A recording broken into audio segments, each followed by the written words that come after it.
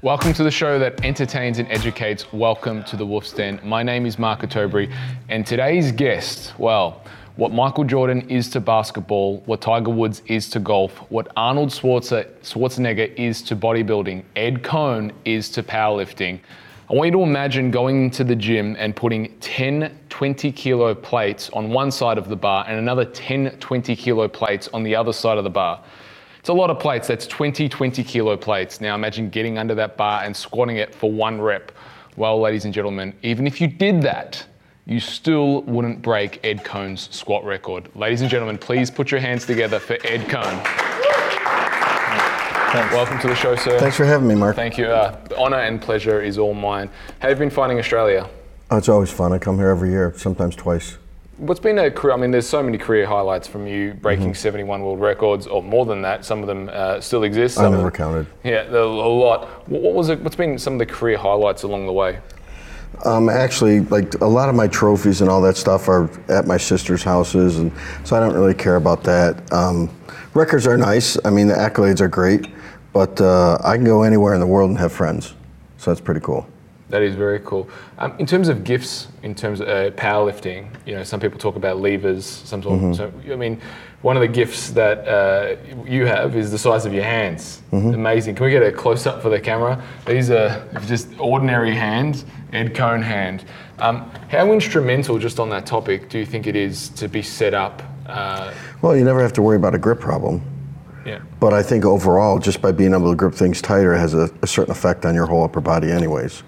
Just by being able to squeeze goes through your arms, your shoulders, your lats, and stuff like that. But if we talk about the anatomy of someone's, you know, outside of grip, obviously, some people talk about, you know, if I've got long arms, therefore I'm going to be a bad bench presser. That's bullshit, because I have really, really long arms too. I have a long torso and short legs. So it really wasn't as advantageous as people would think because of the way I lifted. But if you're smart enough, you find a way to use your gifts in the right manner and technique to complement what your sport, or with me, it's squat, bench, deadlift. So it's not just about, so in terms of achieving that world record, you think it's more about what you put into it rather than just, you know, being set up for something? Yeah, I mean, everyone can train hard, but you have to train smart, and then you got to find the right position for your body to be in for how you're built to get the most out of it. Now, if we can talk about like the Ed Coan training system, because a lot of people talk about their training systems, whether it's 5x5 or 5-3-1, wave loading, etc. You were very much, from what I understand and speaking to you, is it's all about the way you felt, but at the same time, you did blend into that. You pre-planned all your numbers ahead of time. So if you just speak to the guys and explain. I would have, if it was like 10, 12, 14-week training cycle, I would have every set, rep, weight, exercise planned out beforehand to get me where I wanted to go, and I would never deviate from it. But I'd know that before I even started the training cycle. You can't go in the training cycle and change anything, because then it changes your goal at the end. Changes the result right away. So you said something at the Strength Summit, which was over the week on Thursday, and you said the way you live your life is also the way you trained, and that's with a plan. Yeah. How did you get to those numbers though? So, you know, I mean, like number one, so if we wanted to mimic and model you as you know, you're the peak of the sport, and we wanted to model you as you know, obviously the lifter, and we want to decipher what you actually did. Where do we start? Like how many days a week would we be training? Do we prioritize? I usually only train 4. Okay. And how would you set those up? A squat day on Monday. Tuesday would be bench day with accessories, a lot of tricep work. Wednesday would be off, Thursday would be deadlift and all back work. And Friday would be another upper body light day with extra accessories in there. What were your go-to? But see, I treated my compound accessories, my heavy ones, just like my main lifts. Because at the end of the day, if I've gotten stronger in all these extra lifts, I've gotten like a big, strong suit of armor. Wherever you hit, there's a chunk of muscle and strength there that complements all the other lifts, so there's no weakness. If we were going to write a book, you know, the Ed Coan system, and try and decipher that of how do you come up with the numbers? So let's just say, for example, I want to hit a 260 kilo deadlift. My best deadlift right now is 240 kilos. Or even, you know, let's round it up and say 300, right? First, it has to be doable. Right. You're not going to go from 240 to 260 in a training cycle. So where should we be aiming at then? What you would do, you would give yourself an estimate, and you may have to write it down a few times. I used to write my training routines down dozens and dozens of times with different numbers until I found out what was doable. Well, you start at the back end, the last training week, and then you just work your way back, sets, reps, weights, and all the other stuff, and see if everything is doable from the start when you get there. If not, erase it, start over again, write new numbers in, till you find out what's going to be doable. So what would you expect if you're using my example of 240? What would you try and achieve in a training cycle? It would depend on how new you were to the sport. It would depend on injuries. It would depend on how I watch you, how your technique is. If your technique's off, well, once you have a technique change for the better, well, you're going to have a chance of it going up even higher. If you're like a seasoned veteran, you wouldn't worry. That's usually stuff you don't even have to worry about. So you would just break it down even further. Usually it's number selection then, so you're a veteran. So for you, were you aiming, like let's say for example, your first time you hit 300 kilo deadlift, right? Were you going then, I'm going to try and get 310, 320? What was there a thought? Yeah, I would look at what I did the previous training cycle, and I would just up it a little bit at the start. What's a little, 10 kilos, 5 kilos? Yeah, but see, the mistake people they don't think about is if I upped it 10 kilos from the last training cycle, that means almost every single exercise I do though throughout the whole training cycle, and let's say it's 12 weeks, is upped, no matter how minute a percentage. So look at the total volume and total weight added the whole training cycle and how much more you lifted, that adds up in different spots. So it's not like I just added 10 kilos onto the squat. Well, I added extra weight on bent over rows, on stiff leg deadlifts, on squats, on pause squats, on overhead presses, on you name it. I added weight to that the whole time. So as a cumulative effect at the end, it wasn't just 10 kilos. You see what I mean? Yeah, I get what you mean. The whole total tonnage of that. Yes. So how long would a workout for you, like, when It depends on how heavy I went. Right. Yeah. The main exercise I would take more time, and then the other ones I speed it up just a little bit. Shortest workout, longest workout? Shortest workout could be just an hour and a half. And longest? 3 hours. Right. And did you have a warm-up, like what was your rituals if we were going to... no one knew. The only thing people knew back then was just a little bit of stretching stuff and some just warm up on different exercises. No one knew anything about mobility or anything back in those days. Do you think that was, was it to your detriment or was it actually to your favor that you were staying kind of functional tightness for powerlifting? A little bit of both, because you start learning different ways to do things to warm up and to stretch properly to get yourself to where you want to be. And sometimes people get too, I would say, anal about having to do the newest thing that Kelly Starrett puts out or this guy puts out, or you got to try this shit. And instead of concentrating on what does your body really want and need that's going to benefit it. So I know there's a lot of powerlifters who'll be watching this on YouTube and listening to it on the podcast, and they've probably watched a lot of your stuff, and everyone's thinking the same thing, well, at least I am, from my perspective, is how did you do it? Because your records, for the most part, probably won't be broken any time in the near future, especially at the weight class you did, at the 100 kilo weight class. How did you do it, Ed? It was actually really simple, but it's how you apply it. Like I said, when you pick all the right exercises and all the right weights and stuff like that, and pick your assistance exercises properly to work on your weaknesses in the off season. That's all my off season was weakness training. That's the genius part of it. So look, if you do 4, 5, 6 training cycles, however long you had them in a year, and just do that for 5 years and pick all the right weights and do all the right exercises the whole time, what are you going to look like after 5 years, and how strong are you going to be? Amazing. It's pretty cool. But then I suppose that begs the question of, okay, well, how do I come to the conclusion of the right weights, and then how do I come to the conclusion of the right exercises? Just look at where do you stall at in a lift, and what does your physique look like? Right, and when you say what your physique look like, it's where you're lacking muscle. That's yeah, where you usually. should attack. Usually, I mean, I was brutally strong from here to here, so my whole off season was a closer stance, high bar Olympic lifting squat all off season. It was deficit deadlifts with no belt, or stiff leg deadlifts on a deficit with no belt. It was benching with my feet up in the air. It was more close grips and shoulder work. And you've also said about that with your body and having long arms, a lot of the time people would say, shorten the range of distance on the bench. For you, your best bench was, I know you've said before that you've benched at multiple different grips and widths, but your best bench was with a close grip? Yeah, closer grip, yeah. Yeah. Just where my strength was. Which goes obviously in contrast to what what you're taught to believe. Yes. Yeah, so not many people, or there's very few people in the world, it's probably 0.01% of people in the world have achieved what you've achieved, obviously not just in powerlifting, but in anything in the world. What life lessons, what are some tips to that success, that level of success? Take your time and stick to the plan.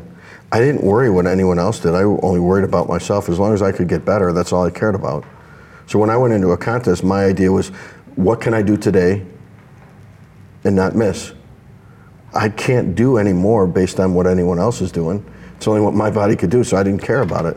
Let's go into the genesis of Ed Coan. As a child, were you a particular skinny child? Were you picked on? Bullied? Short, yeah. 4'11", 45 kilos when I entered high school. So where does this passion and pure love for powerlifting come from? Well, I was pretty introverted, so I tried to bodybuild, and then I met Arnold. And when I turned around, my head was in his chest. So I couldn't be Arnold, so I tried to be Franco because he was short and he liked strength. Then I saw Bill Kazmaier lift on TV on a powerlifting meet, and I was like, well, you could be that big, that strong, not have to diet like that and wear those skimpy trunks on stage and pose. So I tried that, and I just loved it right away. Was there ever a fear element with the type of weights that you were lifting? Did fear ever come into your mind? More apprehension than fear. As long as I set up properly, then the lift was going to go how it was supposed to. So what? Because my training dictated that already. If you're working with athletes, again, say powerlifters watching this, who, their PR, they're coming up to their PR, or they're getting numbers that they haven't done before, what's your advice? Just make it feel light. Really. Yeah. I treated light weights like I did heavy weights. So it was always the same way done. I could walk out of weight. I could walk up to a deadlift, set up for a bench. Everything was exactly the same all the time. So that variable was already gone. So there was no negative thought walking up to the bar. I didn't need to be slapped or need ammonia or anything like that because I was confident. Why don't you ever use ammonia? Well, why do guys use ammonia and why didn't you? My personal reason is I think people need it to break negative thoughts.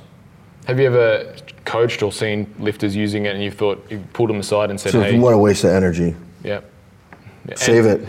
And then like psyching up to the bar, you never did that? No, I didn't have to. Have you ever brought something like a powerlifter aside and said, hey, I'm Ed Coan, stop doing this? Save your energy. Yeah, and they listen and they go better? Or? Usually. Yeah.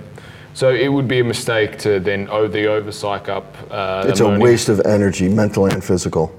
Now the wraps that you used to use to squat, can you talk a little bit about that? They were just old cloth-like 2-meter knee wraps. Not to the same standard of... No, not even close. We didn't even have knee sleeves back then. They weren't even invented yet. And how are your knees today? Well, after I made the mistake on stage of setting up wrong, I blew my patella in half. I've never had a knee problem. Can you tell us that story? When I set up, and we used to have to walk it out like men. No monoliths. As I set up too fast, and I put right leg out just a little too far. So on the way down, it started coming in, and I was like standing in front of a train knowing it's going to hit you. And it just snapped in half. Now, what did you say? That's a YouTube video. Yeah, I actually had to watch it. Yeah, Ed Coan injury. Yeah, what did you say when that happened? Oh. I kind of screamed at first, but then I realized when it snaps in half, everything goes dead. So I didn't feel a thing. And there's an urban legend that you said at one point, "Get me out the way." Oh, I did. Yeah, I did because there was another round after me. There was a third round of squats, so I said, "Just get me off on stage. The other guy's got to squat." This was with your patella snap. Snapped in half. Yeah. What? Yeah. Absolutely incredible. I have a cousin who's a good orthopedic surgeon. Yeah. So. Has there been any other injuries along the way? I got chunks of stuff missing, but that's going to happen a lot of times when you're young and you start growing really, really fast. Something's going to give at some point. So it was like I learned from my mistakes. But I've got 2 new hips. My mom had osteo and rheumatoid arthritis her whole life, so I got that gene. So I had to have my hips replaced. When you say there's chunks of stuff missing, what exactly do you mean? Muscle. Right. Yeah, put your hand right there. Right. Yeah, that's a chunk. How did that one happen? I was like 18 years old, and at 82 and a half kilos, I was already benching like 220. Right. And I was like, whoa. 220 kilos? Yeah. Wow. So I was like, well, 2 days of bench is great. Let me throw another day in. At 18? Yeah. Jeez. So was your, because, benching 220 at 18, there's not many 18-year-olds who would, ever get close to those numbers at 18, particularly. Yeah, it could have been 19 or so, but it was. It was when you were young. I was young, yeah. So was that your first noticing, maybe there's actually something different about me? No, I never thought anything different about me. I just like to train. I didn't think about any of that. So it really is an internal process. So, okay, this is what I really want to get at, because in some ways, like I've spent a bit of time with you. I saw you at the summit. I got to speak to you on camera. But how do you control? Like, it seems to me, at least, that you have such an internal process of the way you live your life. So, how do you get rid of the distractions of life? I mean, are you aware of them, or is it just a matter of you just focus on you? It's not a distraction. I didn't care. I only cared about lifting. That was what I wanted to do. That was my main focus. That's my goal the whole time, was lifting. And I didn't have to give up anything because I was already rewarding myself by lifting, because that's what I loved.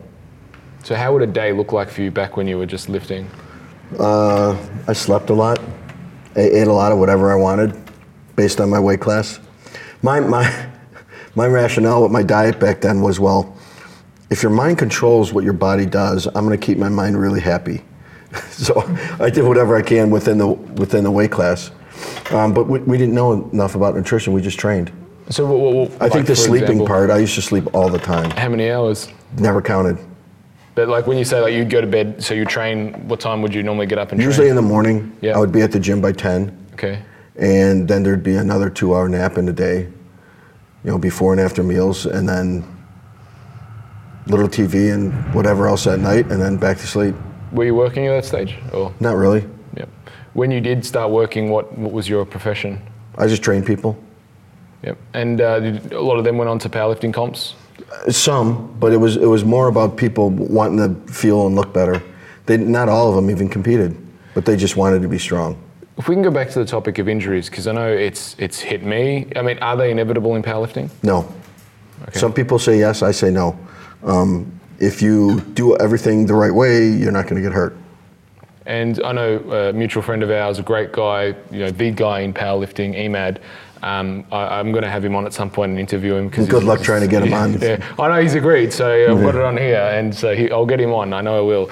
But he's a guy. His story is absolutely incredible. Blows my mind because he had 3. His arm. Yeah, severe injuries with his arm. Yeah, spiral fractures and stuff. Yeah, and came back. And so I suppose the question is, injuries, they're setbacks, you're on momentum, and I don't know if it's happened to you. Well, it has happened because you were squatting and you had the snap. How did you motivate yourself to get back? All right, now I'm not squatting, my 400 kilos. It was no big deal. I just wanted to come back. So I did what I had to do to get back. But if you just take your time. If you don't take your time and rush it, you're not going to get back to where you were and what you love to do. So I was just focused. It's how bad do you want it? So the internal process of, all right, I want to hit this PR. Let's say it's 400 kilos. I snapped my knee. I got to start back again. No big deal. What was the time frame that you thought you'd get back in? I didn't squat for 6 months. Then as soon as I did it, just boom, went straight back up. Right. I gave myself time to heal the right way. So you allowed the 6 months, didn't stress out about the process. No. It's kind of completely the opposite. I never even looked at my leg for 6 months. I didn't want to look at it. All right. Was that a psychological? Yeah. Because it would down spiral? Yeah, it would probably make me depressed. So I was like, no, don't look at it. Just as long as your range of motion is coming back, you're starting to get back strength, don't even worry about it. Were you training during those 6 months? Yeah, every other thing I could do, yeah. It's just not legs? All my upper body stuff, yeah. And a little bit of the other leg. Yeah, single leg. Yeah. Like lunges you probably just light leg presses, leg extensions, leg curls, little things. So again, what advice? Like, you must have had it heaps of time. Hey Ed, I'm injured. I feel really bad. I'm in a depressed state. Blah blah blah. What do you say to those guys? Do you want to get better? And if they say yes, they say yeah, cool. Take your time. Whatever the doctor tells you to do extra at home, and don't try to go too heavy. All right. Too many people try to go way too heavy right away. They test it, which is a mistake. You don't test it. When you come back, you just slowly move up according to how you can do it. You don't say all of a sudden, well, let me see how this feels. That's not a good thing. So the mindset for you, you're really just happy powerlifting, but I mean, there's something to your mindset that I'm trying to deconstruct in that you've reached such a high level, and it doesn't necessarily, this question relate to just powerlifting, but let's take business, bodybuilding, any sport. What is the mindset that you think, what is your mindset, and what do you think is the mindset to create a champion? It's how fucking bad do you want it? If you want it, then you have to earn the right to have it too. So you got to put in your time, and that's it. Whether it, if it's business, well, then you stay late. Well, then you study later. Then you figure out. Then you say, well, fuck, I don't need this meal. I got to get a meeting. I got to do this. You sacrifice a lot of shit to get to what you want, so you can live your life the way you want later. And food for you, you said there was a balance of keeping yourself happy. What's your favorite foods? Like, what would that look like? Well, favorite cheat food is a hot fudge sundae or donuts. But usually, like now, it's just meat and rice, more stand effort eating vertical diet stuff that keeps it simple. How many calories would you be eating back when you were? Never counted. I could look in the mirror and the scale. That's all I cared about. Let's talk. How do I feel in the gym? Yeah. There. And was there a routine with your food? Not really. When I was hungry, I ate. Supplementation wise? Very little. Very little. Most of the stuff back then was shit anyways. You end up just spending more time on the toilet shitting out your money. True. Is that something with Stan Efferdine, have you been looking into more with supplementation wise? Yeah, I traveled and we did a bunch of seminars together. So, I mean, he's on speed dial, so I can ask him anything. Yeah, what have you brought into your routine now? It's more just keeping it simple. I watch what he does and I learn what the vertical diet's all about, and it just makes it a lot more simple. There's good, there's better, and there's best. I try to stay to the upper part of better. The best is for someone who is like at the top of their sport and has this huge goal that they have to compete that's at the end. I can maintain better for a lot longer period of time than I can maintain best. So it makes me a lot healthier along the way. Supplementations, have you added anything? Little shit, just vitamin D3 and some other little things. And that's pretty much. That's it. That's it. That's it. Coming back to the rules, I suppose, of powerlifting. This is something I spoke to Sebastian Oreb with, and he quotes like the Lillibridge family, for example. The rules that apply to, say, someone who's super strong, squatting 400 kilos, there are different rules for someone who's squatting only, say, 200 kilos, and there's different rules to say someone who's over 100 kilos. Well, usually someone who squats 400, they have better technique and a little more knowledge of the game. They've been doing it for a long time. They have some experience. Someone who's not squatting that much, if they're large enough, like if you had a little guy squatting 200 kilos, well, he might have been doing it for a long time. But in general, someone who's doing that doesn't have as much knowledge and experience behind them, so they have to be careful more. What are the most common mistakes that you see? Let's go through each lift, but what are the common pitfalls that you see, like a squat? Technique and people going too heavy. But it's pretty much across the board. Yeah. Yeah, and I mean, obviously there's a lot of good coaches where people, go to a powerlifting comp, and the thing I love about actually competing is it tells you if your technique is actually any good, because you have to squat to depth, you have to bench properly, you obviously have to deadlift properly, lock it out. My thing is it has to feel really natural and look really good for your body to do it the way it wants to do it. So there's no really set perfection, it's more perfection per individual. In a study, like I've been privileged enough to meet a lot of high-level athletes who have achieved great things. One of the universal truths is almost paradoxical, which is find out what works for you. So people say, find out what works for you, and it gets thrown around a lot. But then at the same time, find out what works for you. There's not a lot, say, for the beginner watching this. They don't know what's good for them. Exactly. So that's why you need a coach, or you just got to take your time with lighter weight. Have you seen any, what are the universal truths? Like someone watching this go, right, this is guaranteed. What are Ed Cohn's, guaranteed principles? Just take your damn time. Take your damn time, focus on technique. Yeah, and build a huge base. I went, after each contest, I went back and did power bodybuilding shit where I built a bigger, stronger base. I love that term, power bodybuilding. I feel like a lot of the time now in today's routines, we're not really seeing as much power bodybuilding. You're seeing a segmentation of bodybuilders, and they're the powerlifters. Where I think it kind of has gone in waves almost. Like it used to be everyone all together, then separation, then everyone came together. A lot of people like at the beginning, my routine was more reps, more different exercises, less rest. Well, now it's called a hypertrophy routine, and they charge you an extra $50 for it. What's the highest reps that, like in a training phase? 10. 10?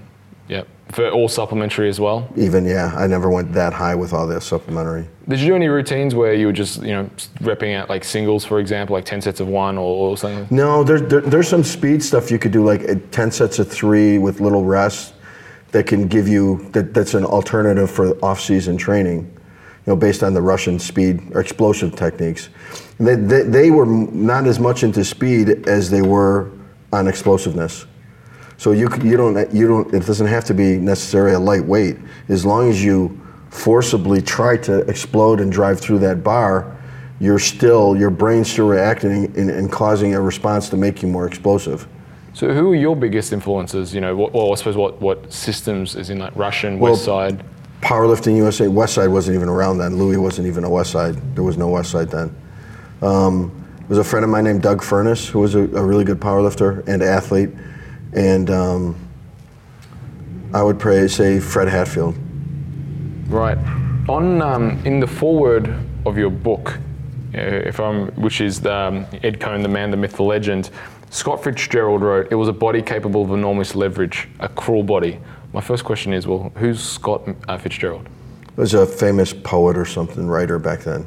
Right. And way back then. Oh, so that wasn't way before me. Way before me. Yep. And he's the forward saying it about. But who actually put that quote in that book? Marty Gallagher, the guy that wrote it. He's big on quotes. Yeah. That and samurai quotes. Yeah. And how was that process writing that book? Just tons and tons of interviewing, and then going back and looking what he wrote and redoing it and correcting what he wrote compared to what I thought and how it looked on paper. Is there anything in that you kind of look at and go, I want to add more to it?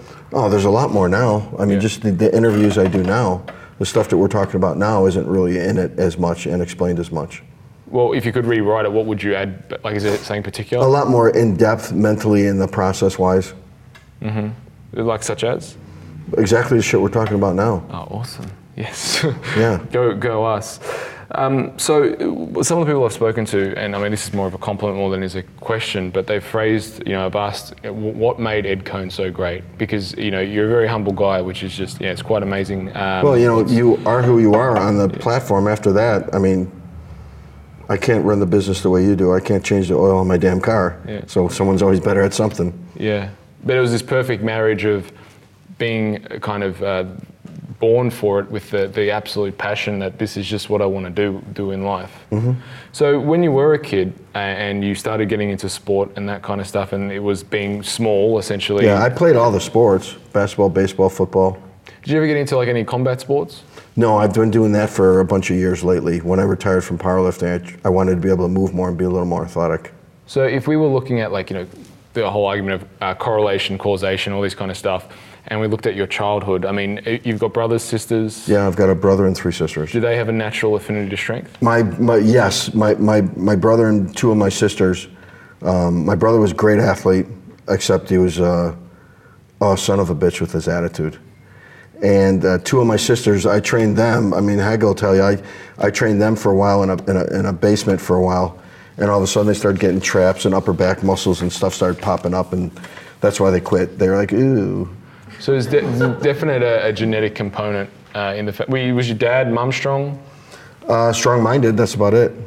Right. Was there any lessons? Because I mean, you've definitely got a patient, take your damn time, kind of that attitude. Were there lessons in your childhood that stood out to you? No, I think because I was so introverted as a kid. When I was a kid, I had no hand-eye coordination, so I had to go to the Illinois Institute of Technology at night with pretty much like horse blinders on, bouncing a ball in a straight line with special glasses. And I was pretty introverted. So I think powerlifting and lifting weights was something I could just do by myself. So it was that was going to go into my next question, which is what is it exactly that you love about powerlifting? What lights you up? Just you, it's you. I mean, it's you versus weights, and that's it. How do I get there? I like the process of training, the physical part of it. Like I said, that was my reward. You know, straining my ass off in the gym, shitting my pants during a set of squats or whatever, throwing up, getting bloody noses. All that stuff was a reward. Actually, I loved it. I loved the whole process of it. Can you tell us the poop story? Sure. Yeah. I did a set of 5 reps with 410 in the squat. And at the beginning, it started. But the way I thought was, if I stop now, I have to come back and do the set. So I finished, you know, like, Play-Doh? You know, the Play-Doh machine where you go like, that was me. So it was like clean up afterwards, and that was it. But how many people would shit in their pants to be able to do 900 pounds for 5 reps? Quite a high percentage. Yeah. And that was it. But, you know, tons of bloody noses and this and that, and that's fine. The bloody nose actually knew that you were I had to have it, like, cauterized 3 times before. Yeah. But the bloody nose is actually a sign for you. It's a fucking turn on. Yeah, you're like ready to go. Yeah. Yeah, this is it. Mm-hmm. Amazing. So the level of passion that you have for the sport is truly, truly admirable. Were there any dark times, or were there any times you wanted to quit? Were there any times like what kept you going for, over many decades, it was 4 or 5 decades? There was nothing bad enough to make me want to quit. Nothing. That's what I mean. It saved me. It's part of who I am. So let's say, for example, life lessons, because sometimes the perception to the public, and I hope this video goes out and it gets spread, but the perception to the public, anyone who kind of trains in the gym, whether it be bodybuilder, powerlifter, strongman, they're just meatheads, right? Mm-hmm. What are the life lessons that the Iron has taught you? Steffi Cohen is a doctor of physical therapy. I know, you know what I mean? Andrew Locke, all the guys, they're highly intelligent people. Yeah. So they're just smart meatheads. Yeah. But anyone that has reached that high a level can't be that stupid, really, because they're smart enough to learn how to get there. It's not just you have an athletic ability to get there. You have an athletic ability to be good, maybe really good, but you don't have the athletic ability to be the best unless you take your time and do shit right. But I suppose more to the point of the question, what are the life lessons that the average person from, so your experience from lifting, what are the lessons that the Irons taught you? I became a student of the game. I know everything about every powerlifter and bodybuilder and strongman from freaking 50 years ago, if not more. And I studied everything all the time. Correct me if I'm wrong, but basically if I was to distill everything that you're saying, really the rules to the game of success at any high level is, number one, absolutely love it. And if you don't absolutely love it, go home. Mm-hmm. Because if you don't absolutely love it, you're not going to enjoy the bloody noses, the shitting the pants, the broken bones, everything, the sweat, the tears. So you're going to give up. But when you actually love it, then it's your responsibility. Because I always knew I could get better. I didn't retire until I knew I couldn't get better. What was that like when you thought, I can't get better? That's fine. Right? Then my time was up. That was it. I didn't want to be a tragedy. I didn't want to be the old boxer that comes back and looks like shit. The Ric Flair. Yeah. I didn't want to be the George Foreman that comes back at 50-something years old and tries to beat up a young guy and looks like crap. And then you have your own ego that you got to deal with. I just want to be a little bit of who I was, look pretty good, and not have too much pain. I'm fine with that. Well, that's truly remarkable because let's say, because guys getting to the end of their career, they don't know when to stop. No, I'm happy with the way I did things and the weights I lifted. I probably could have done a little more if I changed a couple little things with injuries and some fuck ups I did, but that's all part of it. And I learned from that. So I can pass that on. What would you say to a guy who's struggling to pass the torch? Or was there a torch passing for you? Did you see a younger guy and go, he's going to be? No. There's plenty of strong people in the world. They're going to go no matter what anyways. But no, I didn't have to really mentor someone to say, here, take this. No. It was just everyone didn't have to worry about taking second anymore. So I'm not sure if you've seen the Wrestler, the movie. Yeah, I did. Yeah, so yeah, that's pretty sad. Yeah, using that example metaphorically for guys in anything, powerlifting or wrestling or even bodybuilding who aren't, well, what advice do you give to a lot of guys who are struggling to give up that spotlight? How good do you feel every morning? You don't. How happy are you doing the sport that you're doing in that much pain and you can't do it as good as you used to? It's not really that rewarding. Not at all. You didn't get into it to be a tragedy. You got into it to be a success. You know, I don't need to go back now and go to Pro Raw next year and steal some Masters records and shit like that. I don't need to do that. Let the old guys do that. Simple, but very, very, very profound. It's just you know, why did you get into it to be the best? You can't be the best anymore, and you keep going downhill, and your body looks like shit, and you feel like shit every fucking second of the day, and you're not happy doing it. You gotta be happy. I can go in the gym and be really happy doing what I do. What year was it when you realized that for you?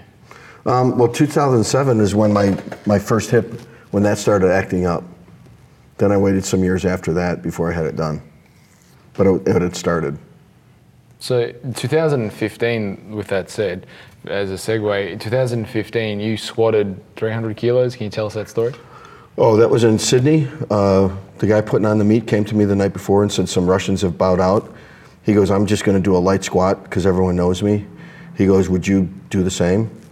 I said, sure, what are you squatting? He says, 300. I said, okay, that's easy, I can always do that. And so after I did that, it was so easy that, and that was just with knee sleeves and no knee wraps. And I said, that felt really good. And Haggis says, get off the platform then because you're gonna wanna go more. Yeah. I didn't have to prove anything. Have you done anything similar to that level, like after that? Oh yeah. Yeah. Just in training, just a little test here and there. But I don't do that anymore. I just train hard. I'll figure out a way like, when I train today at Iman's place, I'll do a high bar, close stance, pause squat, Olympic lifting. So it's a lot harder and keeps me in check so I don't have to go up. If I put the bar down low and open up a little bit, I can squat anything because that's where my strength is. But that's where you're gonna, you know, get in trouble too. How much weight will we be using today? I have no idea. All right. I've been on my feet all week, so I don't know. So it's just based on feel? Yeah, I'll just go up and have some fun. So like literally, like as we're speaking now, you're going to train in a couple of hours. You don't have a process of how much actual weight you're going to put in the bar? But back in the day, well, obviously everything was written. Yeah. So. Yeah, now I don't have to worry about that crap. I don't have to compete. So now I just go, what do I want to do today? And sometimes I'll do like mini training cycles of 6 weeks or something like that just to go up a little bit, but nothing too crazy. So we're coming back to the topic of food, because I just want to kind of rehash this, is really it was just a case that you ate what you wanted in the confines, that it was still good food, but you, more importantly, within the weight class, you ate what made you happy. Mm-hmm. What were the foods? Oh, you know, you've already said the sundae was one of the things, but as a staple, and I suppose as a generality, meat. like was it meat? Meat. Every night before I went to bed, I had a steak. Like at midnight every night. So you go to bed at midnight? Yeah. And wake up about? 8:30. Okay. Yeah. Nice. If we can talk about the experience, because you've told me some amazing stories and I've heard you say it before, but one of the highlights of your career was you've been inducted into many Hall of Fames. Mm-hmm. So what was the first Hall of Fame that you're inducted to? It's one of them is the United States Powerlifting Hall of Fame, and the other is York Barbell Hall of Fame. Was pretty cool, because Arnold and all the old bodybuilders, strongmen, and powerlifters are all in there. All the OGs of the sports. Yeah, you showed me the photo, or I think I saw the photo of all the people who, and I think Evander Holyfield was... That was at the Arnold, that's the Arnold in Columbus. That's the International Sports Hall of Fame. That was with that one. Was that ever a goal, to be inducted into the Hall of Fame? No, I just wanted to get strong. Well, what did that mean to you personally? It's really nice to be accepted by your peers that say you're one of the best ever. Well, the best ever. I'll let them say it. The best ever. So rules to greatness: have a plan, stick to the plan, love what you do. Mm-hmm. Am I missing anything? You can't miss then. You can't miss. Everything you do has to be doable though. You know, in a training cycle, every week builds upon the next week. And then you get what you want. You can't say, jump from here and this felt great, so I'm gonna go up to this level. There's a process in training in sports, just like there is in business. You can't jump a process. You have to take your time and get there. True, and you learn a lot more too. Interesting thing, just as a side note, because a lot of guys and girls, particularly nowadays and age with supplements and that, they like to jack themselves up with caffeine and all who knows what sorts of things. You're not a coffee drinker at all. No, very rarely. Once in a while, when I travel long, I'll have a half a cup of coffee. That's it. So before a workout, Don't need it. Rituals? Sometimes I'll take 2 sips of a Monster and that's it. right? If that. I don't need it. Any rituals that you'd have? No. Before a meet, any rituals? No. And I know a lot of guys, when they're competing, they kind of, their persona maybe changes a little bit. I get One of the quiet. things- I would get quiet because everything gets internalized then. I gotta save my energy, all my mental energy for what I want. Night before a meet, was there a food that you'd go to and eat? No, it was all based on body weight. So if you were low, well, for instance, what would you be eating? Pasta. And if you were high? If I was high, it would be like chicken breast and a salad or nothing. And would it affect your lifting? No. Because your weight, you'd always stay relatively close anyway. You weren't dropping huge amounts. And Yeah, having to the sauna. most I would get above weight would be like 5 kilos at the most. Did you ever have to do sauna? Yeah. Yep. At the beginning, no one knew about water loading and all the easy stuff now. It was just almost dieting, and then the end was almost like an old wrestler, sitting in a freaking sauna. Has there been anyone who you've met that potentially influenced the way you see training or started to train? Like you had your system, but was there someone who you met and thought, I just read the magazines. That's it. I just figured it out for myself. When I first started, I maxed out twice a week on the squat till I hit 500 pounds. Then I was like, well, it's not going to go any further, and my legs are still skinny, so I better do something. So what did you turn to for that? There's power bodybuilding. And was that something you read? Was that like... No, I just started doing it myself. Now, one of the things that I like to do on this show is do kind of the word association game. So, for instance, if I say superhero, you might say Batman, for instance, right? So, you ready? Sure. All right. So it's a word or a phrase or a sentence. If more comes to mind, obviously, go for it. But favorite athlete? Bo Jackson. Who's Bo Jackson? He did American football and baseball at the same time. He's that guy I think I've seen Just clips do of it. him. Yeah, and his clips are pretty phenomenal of Yeah, him. he was amazing. He gets the ball and just runs and Yeah. literally jumps over people. And, Yeah. yeah. Or he hits a home run, then he takes a bat and snaps it over his knee. He's definitely, if you haven't checked that out, amazing, worth watching. Career highlight. Me? Yeah. I like the Arnold Hall of Fame. Yeah. Career low light. Blowing out my knee. Something most people don't know about you. Probably because I'm actually really introverted and quiet. Tea or coffee? I think I know the answer. I would rather have tea than coffee. Which tea? What type of tea? Don't even know. I had one when I was in Kuwait. I was sick as a dog one day, and they gave me some type of tea, and it like cured everything the way I felt right away. I don't even know what it was. Nutrition for powerlifters.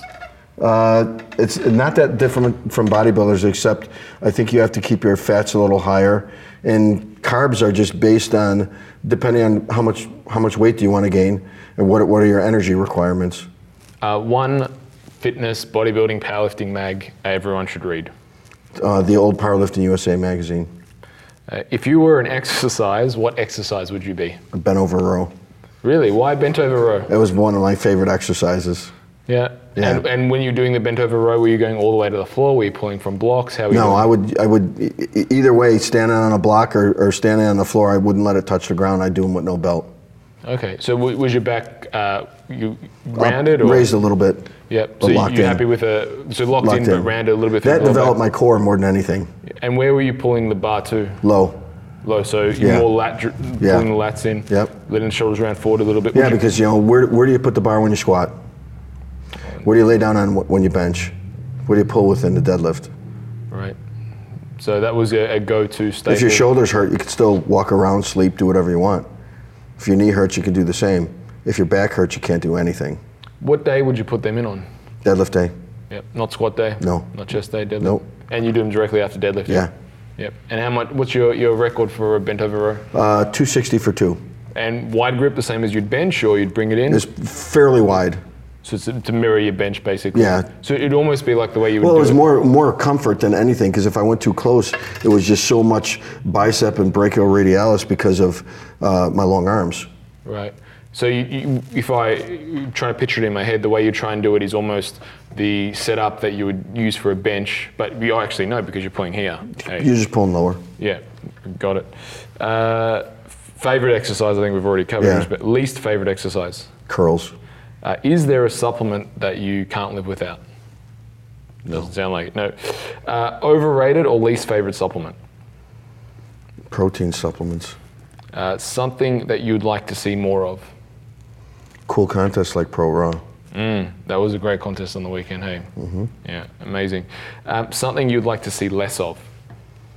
Shit judging. Was there a couple of bad calls? No, there's going to be a couple of little bad calls in every contest, but some places, like, there's way too many bad calls where people go and get shit passed. Yeah, not locking out. No, all there's that a lot kind of stupid stuff. shit. A respected peer. I'm here, so I would say Emad. A biggest myth in powerlifting. You have to be big to lift weights. Because you Big broke weights. that. It's there. Yeah, you Well, just outperformed. fucking look at little Steffi Cohen and Pocket Rocket. At 60 kilos and body weight, they both squatted 227 this weekend. I don't know if I've asked you privately, but for the purposes of this video, I thought I'd ask it on camera too, is that do you feel in any way that you would get more out of yourself if you had a competitor who was close to you at your time? No, Why is that? because I was self-driven. I didn't give a shit. And that was I don't care about me. And that was the keys. Yeah. It's the keys the whole time. Yeah, I wanted to be the best I could possibly be. Excuse me, as long as I knew I was growing in one way or another. You know, you can list 10 different ways that can be improved, whether it's, you know, size, strength, body fat, technique, all this stuff, mental, and you just start putting those together and get better. Now you got a total package. So as long as I know I could keep improving, I didn't care. Do you watch Netflix at all? I've got it now. So What once do in you a while. watch? Just really, really bad B movies. Yeah. Big fan. Yeah. Yeah. What's the last movie you watched on Netflix? Ooh, I think it was a horror flick. I don't know which one, but I love vampire movies. Oh yeah. Yeah. Have you seen on Netflix? Speaking of, have you seen The Punisher? Not the series. Yeah. Not Oh, the you like series. movies? I like the movies better. Yeah. Game of Thrones fan? No. Never really watched No, it, never. but I could say I could call Thor if I wanted to. That's a pretty cool thing to have. Complete this sentence. I'm scared of. Real work. Ed Cohn's favorite powerlifter. Oh wow. Well, you know, I've got favorites because like a friend of mine who had passed away, Doug Furness, he mentored me a lot and taught me a lot. But there's so many because, and it's not what they lift. Like when I was at the contest this past weekend, everyone's so nice that's what I enjoy the most. So there's too many now, too many to even list. So the personalities is what really. Yeah, if people are nice and they're lifting and they're having fun, that's freaking great. Yeah, the lifting is kind of secondary to the personality. It is. What going to those big events? I mean, how is it for you? Like everyone, you know, obviously knows who you are. It's like Ed Cohn. I mean, is it overwhelming at times? Like, how do you take it all? No, I'm thankful for it. You know, people come and say, "Oh, I know you're just sick of taking pictures." No, I'm not. It would be shit if no one did. You know, it's nice. Of course, it's nice to be recognized. But they're gonna come up to you because you're personable and you've been nice back. If you're a dick, no one comes up to you. So don't be a dick. For breakfast, Ed eats. Usually red meat and rice. Did I ask you this? Comfort food? Yeah. Oh, yep. And favorite barbell to lift with?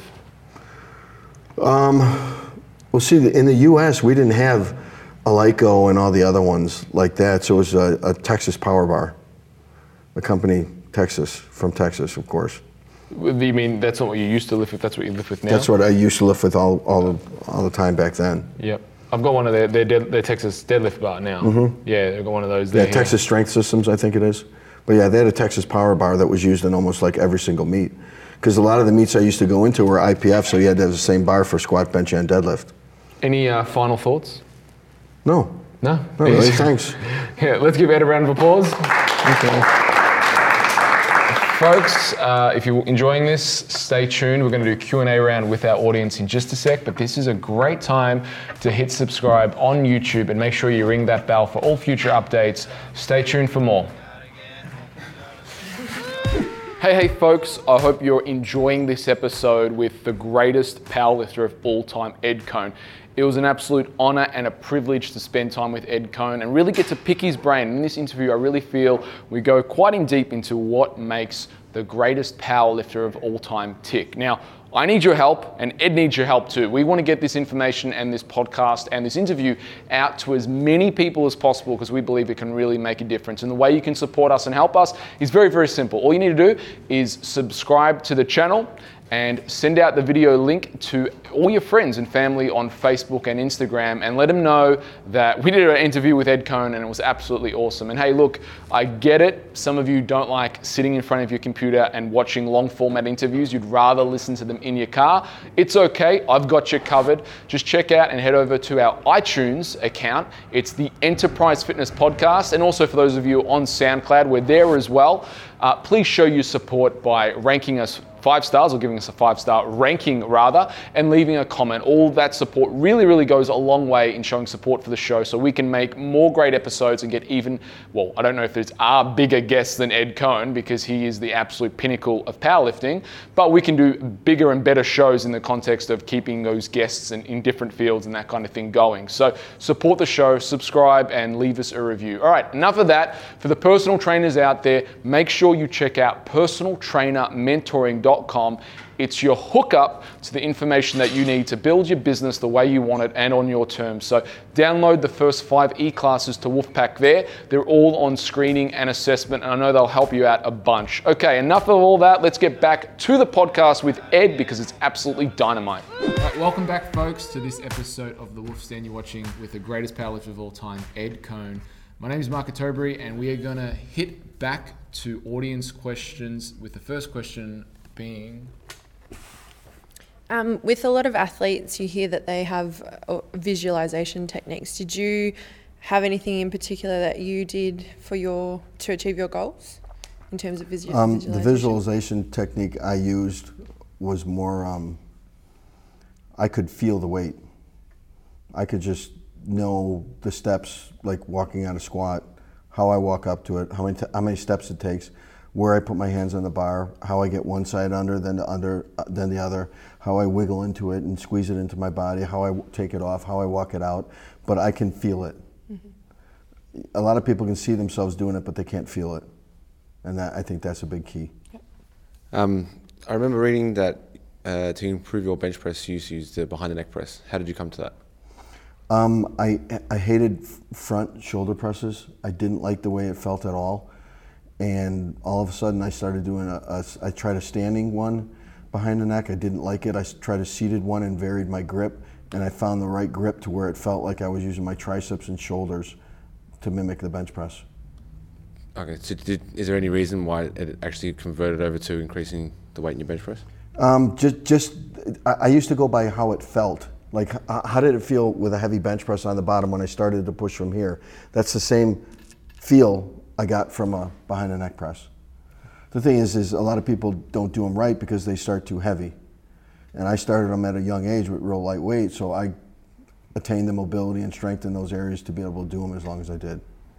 In your lifts, you talk about your concentration. And do you sort of see yourself lifting in a meditative state? Or can you talk about what you focus on when you sort of get to the bar? The process, everything we do starts in your mind. The mind controls every damn thing we do, no matter what it is. So I would have to concentrate on what I did or what I was going to do. I could just close my eyes, and as I said, I could visualize it, but I could feel it. And when I got to a point where I could go and do the whole lift in my mind, I knew that it wasn't going to be a problem on the stage. Mm-hmm. I could do it in training too. It was just at a faster pace. Mm-hmm. But on the stage, it was the most important. That's when you have to, I think, have the most concentration and focus. And a lot of, like I said, a lot of people, they get smacked around, they get too hyped up, and that's because they don't have the focus and confidence that they know that they're going to get it. Mm-hmm. So I think that's where it comes from. Do you meditate outside of lifting? Not consciously, but since I was always thinking about what I was going to do and how I was going to do it, I'd say yes. Mm-hmm. I wouldn't even listen to the radio on the way to the gym because I was thinking about what I had to do and how I was going to do it. Just to piggyback off that last question, would you do any visualization techniques? So on your days off, obviously when you're not training, what were you doing? Was there anything? Yeah, because I actually in my mind I was training on my days off. Yeah. Just different. Positive reinforcement, and did I do anything wrong? How do I make it feel better? How are all my numbers and whatever I got to do to get better? So it was always on my mind. And my question is, as the body gets older, where I'm finding myself in late 40s, and what do you do to manage it, keeping up your strength? You could do more volume, but you got to keep the reps lower. It's the amount of intensity you could put into a set. You can keep the volume higher, and then your intensity has to be a little bit lower, or you could keep your intensity higher and do less sets. You can't have them both. You can't just go, like if you're bodybuilding, you can't go all out on each set trying to get this pump shit. It's not going to work. You won't recover enough. So you have to pick and choose things a little bit better. Like what exercises hurt? Well, those are the ones you go real light on. Yeah. So you wouldn't do benches anymore first. You could put them in last. You could do inclines or incline dumbbells first, or dips first, or something else first. You have to, whatever doesn't hurt or you have a problem with, that's what you have to put first. And how about recovery-wise as well? Do you find that you need to recover, take your time? More mobility work, light stretching, and walk. I find that if you're in shape, you recover way better. Right. Yeah. Thank you. You said in your career you were always thinking about your lifts and things like that. What are you always thinking about now? I still think about them. I just don't go as heavy. I just think about how am I going to recover and how do I fix my aching shoulders a little bit better. And some of it is inevitable. Like I said, I have the arthritis gene. So you try to shift and figure out other ways to do things. And like I just told him, I won't start off with certain exercises like I used to. I'll make them at the end. So I could still do them, just not as heavy. Yep. Then I'm all warmed up. When you blew out your knee, did you have a particular recovery process that you did, like exercise-wise? I know you didn't look at it, but my therapist who worked for my cousin, who did my surgery, actually, my cousin came in the therapy room and said, Eddie, you know how to get stronger. He knows how to get your mobility and your range of motion and stuff back. Don't get hurt. So we figured out like new little shit where we're using bands and chains and all kinds of stuff in there that no one has ever done before. And he actually did his doctoral thesis on my knee to become a doctor of physical therapy.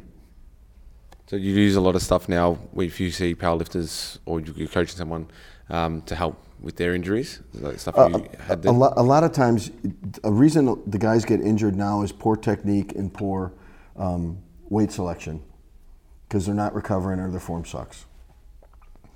So now, if you can get your technique really, really good, that is actually a nice form of mobility work to teach your body how to do the exercise correctly, and you will recover a lot faster.